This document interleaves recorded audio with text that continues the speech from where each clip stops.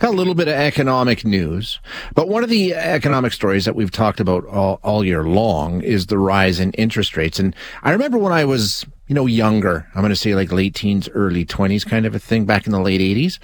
And I was a dopey kid, so I probably didn't know what I was talking about. But I remember people used to say, if you won $1 million in the lottery, right? Hey, you stick it in the bank, you live off the interest, because interest could be like $100,000 a year if you had $1 million or $1 million plus in the bank.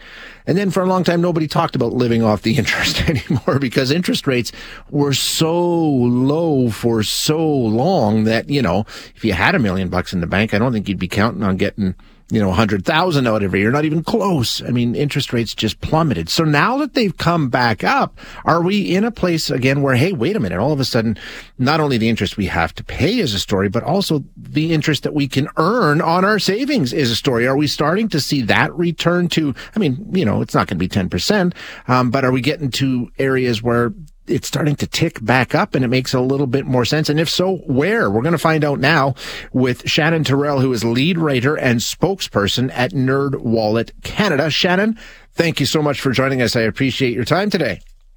Thank you so much for having me. Is it a fair assumption? Does it work like if we see the Bank of Canada rate go up to almost 5%, that means, hey, the interest we get on our savings has to be going up just as quickly? Does it work that, is it a linear projection that way, or is it a little more complicated? It is a little more complicated than that. So I will say that relationship between higher borrowing costs and increased savings is not linear because financial institutions are not obligated to raise rates on their savings products in tandem with the policy interest rate hikes that we've been seeing. So, we typically do see that these financial institutions pass on the increased borrowing costs to consumers, but they may be a little slower to offer those increased savings rates. So to understand why, we really need to explore why banks might offer higher savings rates to begin with. Yeah, and I would imagine if you're a bank, you're going to try and limit how much you're paying out, and you're going to try and maximize how much you're bringing in. So even if they do go down this road, they're not going to do it at the same time, right? There's a window for banks to be making additional money here. That's the bottom line. Exactly. It is about making money. So in a high rate environment, banks have the opportunity to earn more from customer deposits. So banks invest customer deposits and then profit from these investments. So if a bank was low on deposits and wanted to chase more customers, it might raise its interest rates on its savings products to attract more customers.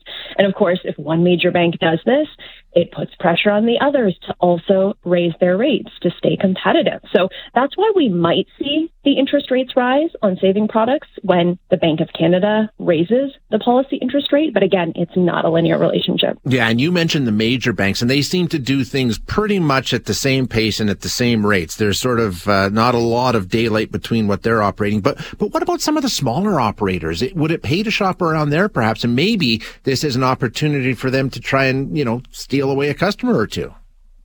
Exactly. So, today banks may not really be chasing new customers and deposits the way that they once were.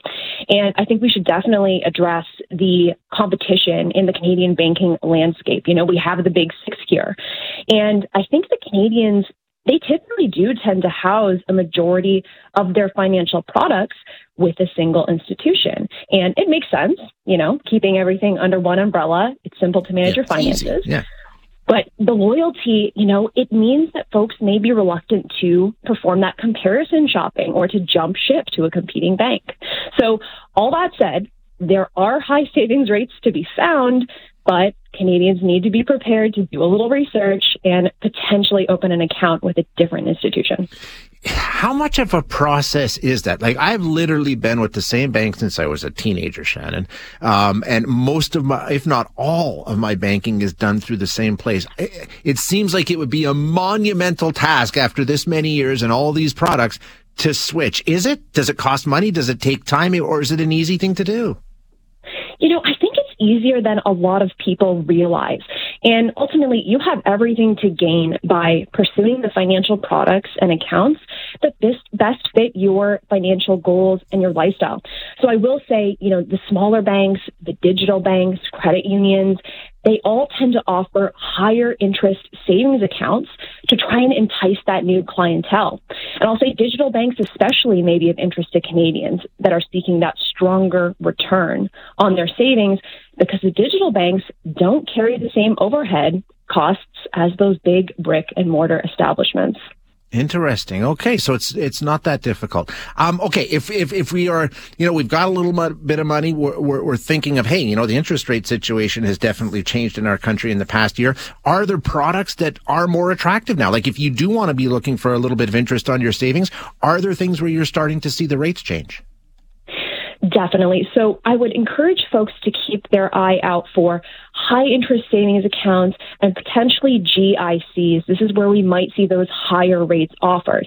Now, the caveat is with a GIC, you are going to be expected to park your money there for an extended period of time. So be willing to let your money sit. But if you're willing to do that, the longer the rate, the longer the term, the higher the rate typically. Okay, so GICs and high interest savings accounts, two products you could possibly look into today. Absolutely. And one thing here, if you are interested in the high interest savings account, one thing I'll call out is just don't be fooled by the promotional rates. So banks will sometimes advertise a promotional interest rate, but there's a catch. The rate only lasts for a set period of time. So if you want to take full advantage of a savings product with that higher interest rate, you really need that rate to last. Great advice. Same as a credit card. You'll get this great low introductory rate, but after 6 months, it goes up to 25%. It is much the same. So always read the fine print. Excellent advice. Shannon, thank you so much. Great stuff. I really appreciate your time today.